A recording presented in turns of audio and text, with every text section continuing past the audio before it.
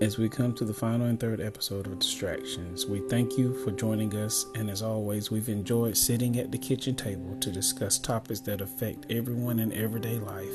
If you have children, grandchildren, or younger siblings, we invite you to share these episodes with them.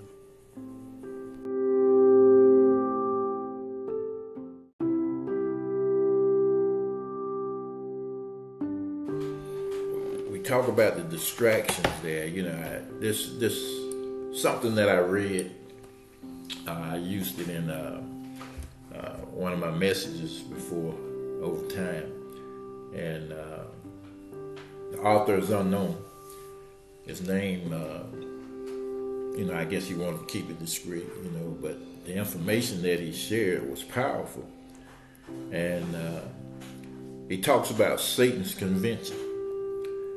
He says we need to be on our guard, for the time is near, and Satan is looking to destroy families. And he said, read and pray for your salvation. He said in Satan's convention, he said, Satan called a worldwide convention. In his opening address to his evil angels, he said, we can't keep the Christians from going to church. We can't keep them from reading their Bibles and knowing the truth. We can't even keep them from forming an intimate, abiding relationship experience in Christ. If they gain that connection with Jesus, our power over them is broken. So let them go to their churches and let them have their conservative lifestyles, but steal their time, so they can't gain that relationship with Jesus Christ. He says, this is what I want you to do, angels. Distract them from gaining hold of their Savior and maintaining that vital connection throughout their day. They asked the question, how shall we do this? Shouted his angels. He said, keep them busy in the non-essentials of life and invent innumerable schemes to occupy their minds. That's what he answered. Tempt them to spend, and borrow. Persuade the wives to go to work for long hours and the husbands to work 6-7 days each week, 10-12 hours a day, so they can afford their empty lifestyles. Keep them from spending time with their children, as their family fragments soon. Their home will offer no escape from the pressures of work. Overstimulate their minds so that they cannot hear that still small voice. Entice them to play the radio or cassette player whenever they drive. To keep the TV, VCR, CDs in their PCs, and their cell phones, smartphones, Xbox going constantly in their home. And see to it that every store and restaurant in the world plays non-biblical music constantly. This will jam their minds and break their union with Christ. It says, fill the coffee tables with magazines and newspapers. Pound their minds with the news 24 hours a day. Invade their driving moments with billboard signs. Flood their mailboxes with junk mail order catalogs, sweepstakes, products, and every kind of newsletter and promotional offering, free services and false hopes. Keep skinny, beautiful models on the magazine so the husbands will believe that external beauty is and what's important. They will become dissatisfied with their wives. That will fragment those families very quickly. Even in their recreation, let them be excessive in their recreation. Have them return from their recreation exhausted, disquieted, and unprepared for the coming week. Don't let them go out in nature to reflect on God's wonders. Send them to amusement parks, sporting events, concerts, and movies instead. Keep them busy, busy, busy. And when they meet for spiritual fellowship, involve them in gossip and small talk so that they leave with troubled consciousness and unsettled emotions. Go ahead, let them be involved in soul winning, but crowd their lives with so many good causes, they have no time to seek power from Jesus. Soon they will be working in their own strength, sacrificing their health and family for the good of the cause. It will work. It will work. It will work. It was quite a convention. The evil angels went eagerly to their assignments, causing Christians everywhere to get more busy and more rushed, going here and there. I guess the question is, has the devil been successful at his scheme? You be the judge. Does busy mean being under Satan's yoke? The devil has his beatitudes. He says, blessed are those who are too tired, too busy, too distracted to spend a few hours a week with their fellow Christians in church. He says, they are my best workers. Blessed are those Christians who wait to be asked and expect to be thanked. I can use them. Blessed are the touchy. With a bit of luck, they may stop going to church. They are my missionaries. Blessed are those who are very religious but get on everyone's nerves. They are mine forever. Blessed are the troublemakers. They shall be called my children. Blessed are those who have no time to pray. They are easy prey for me. Then he says, blessed are the gossips, for they are my secret agents.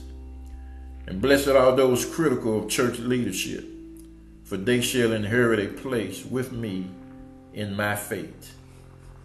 Blessed are the complainers. I am all ears for them. He says, if we can keep them busy, which means being under Satan's yoke, then we will accomplish our assignment. So ask yourself the question again. You be the judge. Is Satan conquering, and is he being successful at his assignment? Here's the thing about the devil. And I told you that story one time.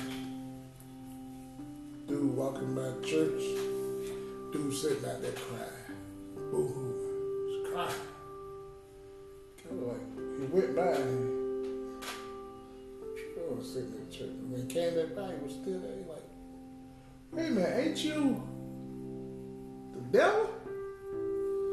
Yeah, that's me. Why you sitting out here crying? He said, because them people in there lied on me. I ain't do all that stuff they say I did. The devil can only give you a thought. That's all he can do. He can only paint a picture.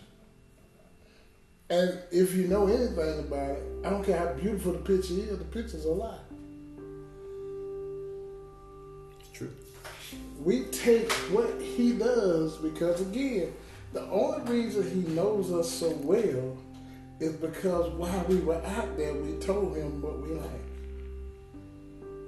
So basically, the only reason he knows us so well is because he knows us so well. Right. So we told him what we liked. We told him how we liked it. We told him whatever, tall, dark, handsome, skinny, whatever. We let him know all that. But the devil can only put it there. What we do with it is up to us. It is. And I faced this morning. It was early this morning. So one of the guys, and it's not a young guy, one of my friends I helped with the hotel room sometime back, a couple of years ago. And he moved to Virginia. Was doing well, from my understanding, but something went to California, and now he's back in Charlotte. Not sure why, what happened, or whatever it may be. And so I got a phone call from Behavioral Health, and I was on call. I was like, man, I missed a phone call from Behavioral Health on call. I called back, and the lady was saying to me, she said, I don't know who. She said, I'm the switchboard. I don't know who may have called you. And I said, okay, maybe, I just missed something. So he called me back. He said, Sam, they locked me up and took me to Behavioral Health.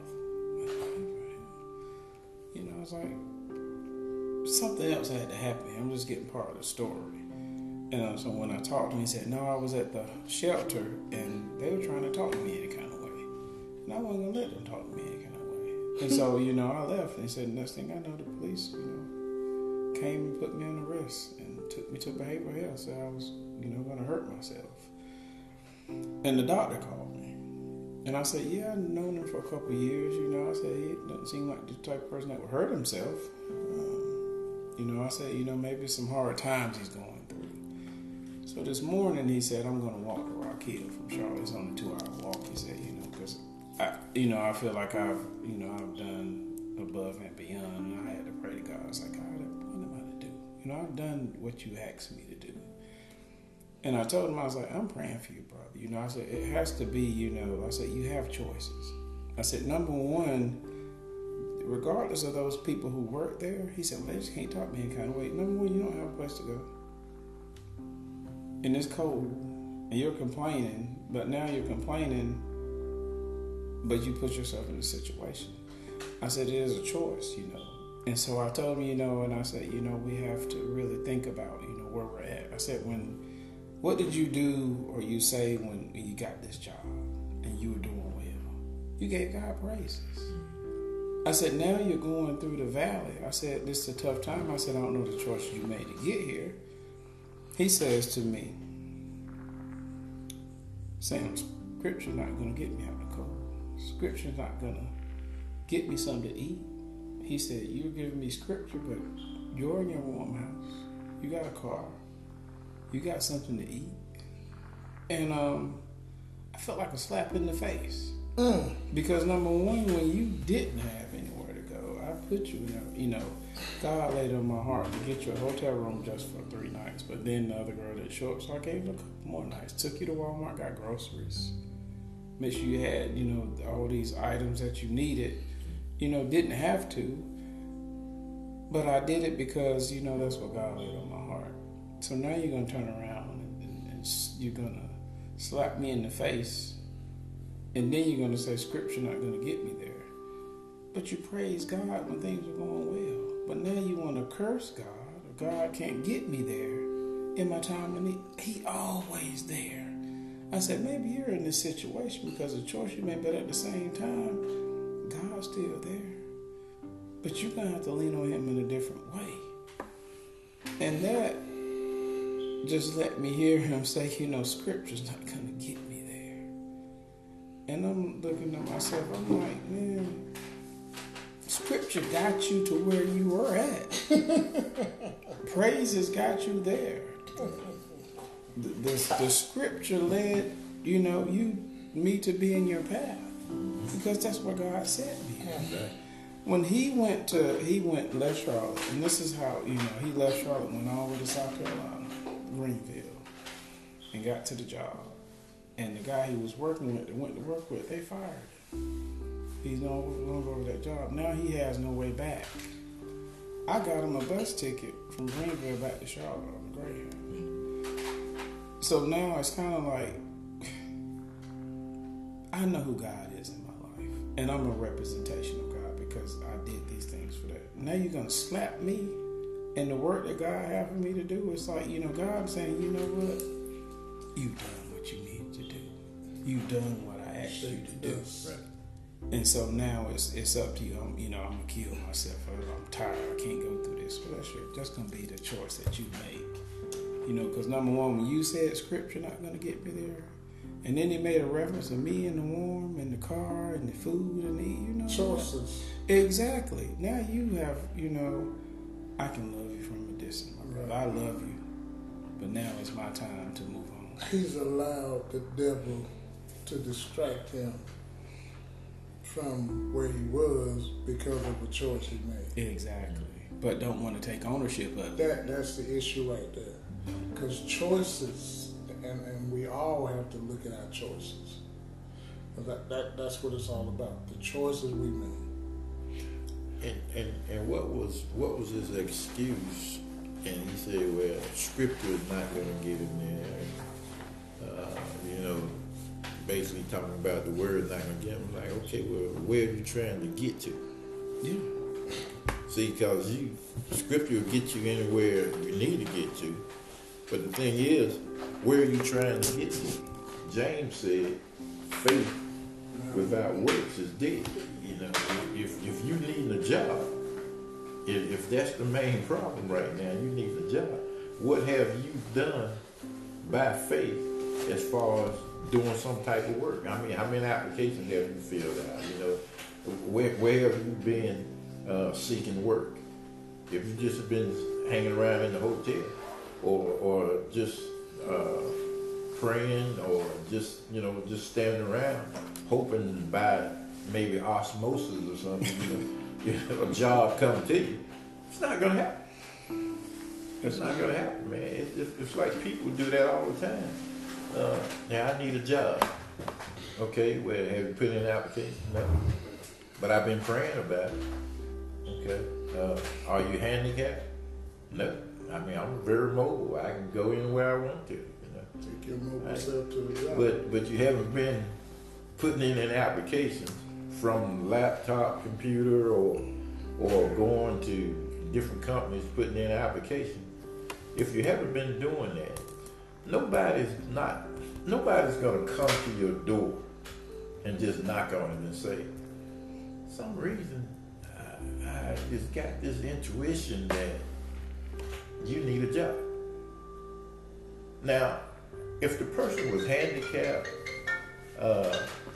stationary, where he couldn't move about, and he needed some type of work, God works in those type of ways, those type of situations. Yes.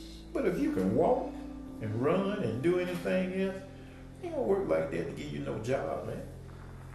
You got to actually get out here and do something.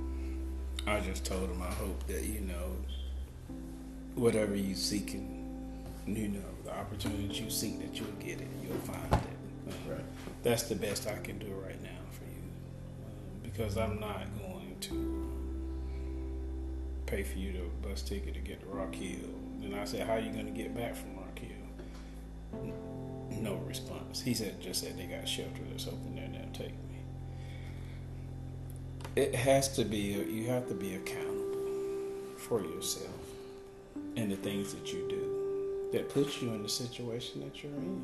We have to, because we're the only person sometimes you can look at, because no one else does it. The choice that we make is the choice that we made. Oh, I agree. And so that you have to be willing to live with the outcome of that choice as well. The choice came from the mind that matriculated its way to the heart to live it out. Not thinking about the results. Sometimes we be like, I'm going to do this anyway. But when the results come, we don't want to deal with the results of the choices. We want to blame everybody but us. He allowed if he had things going good, even if the guy that helped him get there got gold, he allowed that to be a distraction. So he was dependent on the man instead of depending on God that worked through the man to get it done. Like I said, sometimes people are a distraction. Sometimes we put people in the wrong place. We gotta learn how to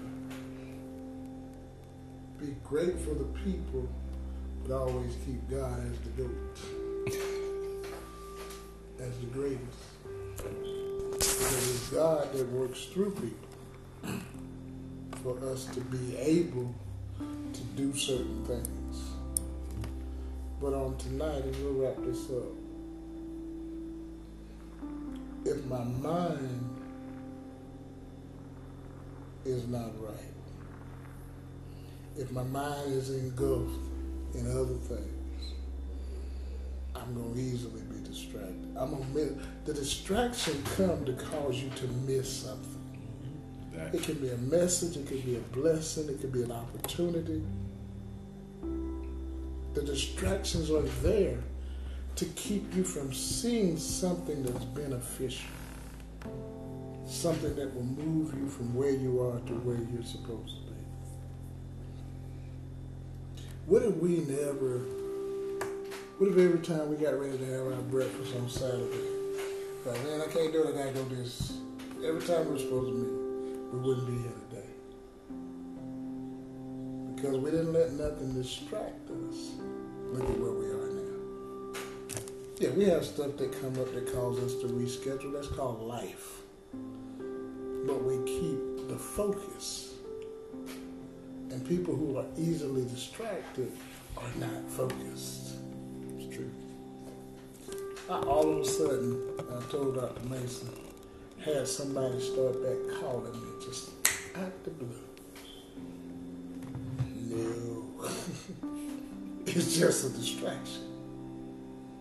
They call, they get one-word answers. What you doing? Working. Click. The devil knows how to do it. He knows when to do it.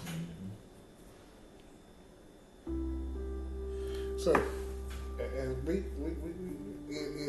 the Bible says that the God of this world, the devil, has blinded the mind, veiled the eyes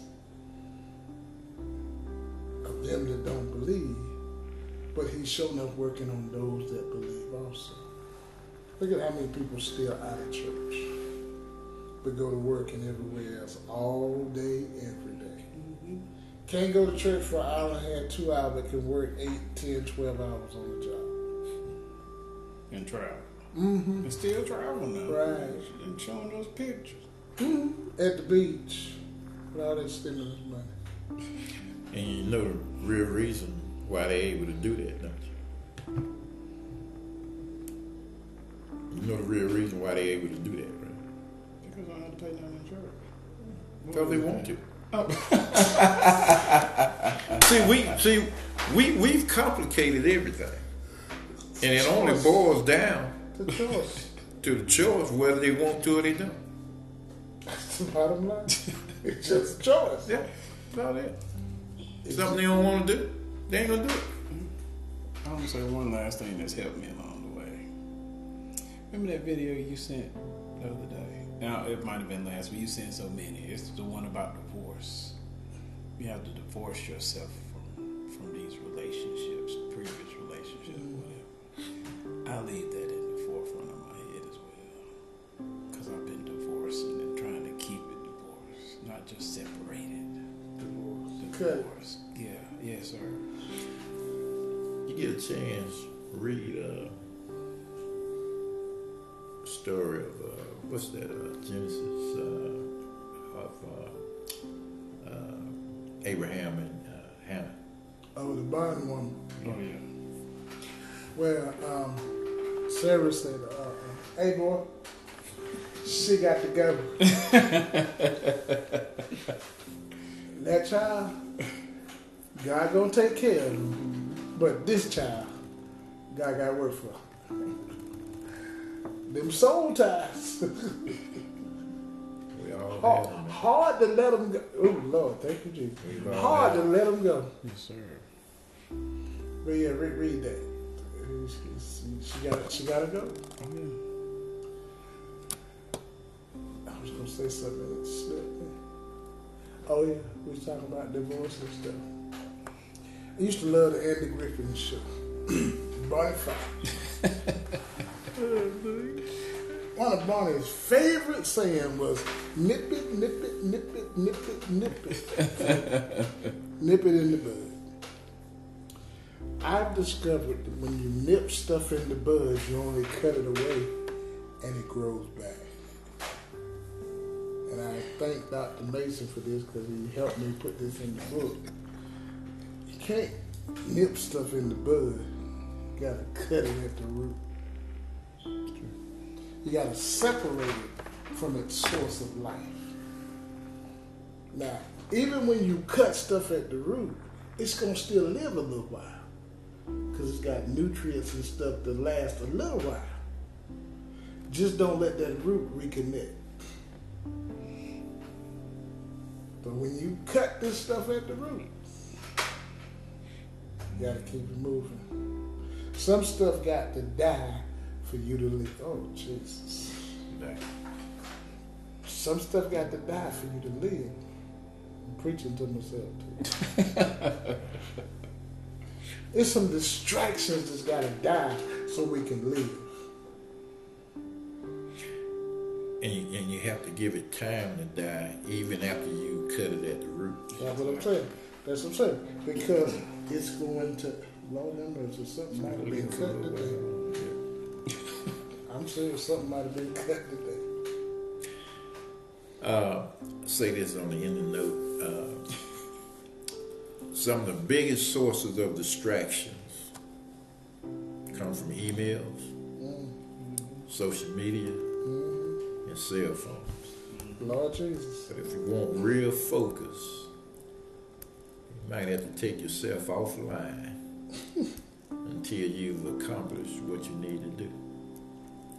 Because as long as those three things, and they're the most biggest sources of distraction, as long as those three things are running, you're going to be distracted. I've had plenty of times where I took my phone in the room with me, and nobody will never call that early or anything. I get down to pray. As soon as I get into the prayer, the phone ring. And it's some telemarketer or spam call or whatever. But it's amazing how the distractions come. When you least expect it. Sometimes we cause distractions ourselves, and sometimes distractions just come. Yeah. I like to call these things a necessary evil because they have become actually, truthfully, a part of life. It's true. They allow you to communicate quickly. They allow you, like in my situation, my children, Oklahoma Blue, I can see them with the push of a button. Exactly. It's all about how you use it and not let it use you. Sometimes distractions are forced upon you. Yes, sir. But you still got to be in control. That's the word. If we can control our choices and can control the distractions, we'll be all right. I think one day we'll look at distractions and commitments, the relation there between the two. Future episode coming up on For Such a Time as This, distractions and commitment. We hope you guys have enjoyed our podcast this evening. Send us an email, text message, for such a time as this, 411@gmail.com. Facebook, For Such a Time as This. Instagram, For Such a Time as This 3. We're on Twitter For Such a Time as This. You have questions, comments, or concerns, send us a message. Somebody will respond. Good night. Thanks for joining. Be blessed. God bless you.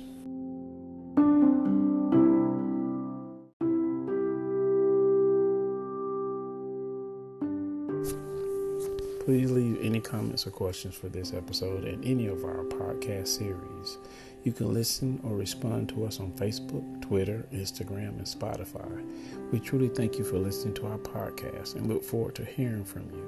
Stay tuned as we'll have more episodes from our kitchen table conversations.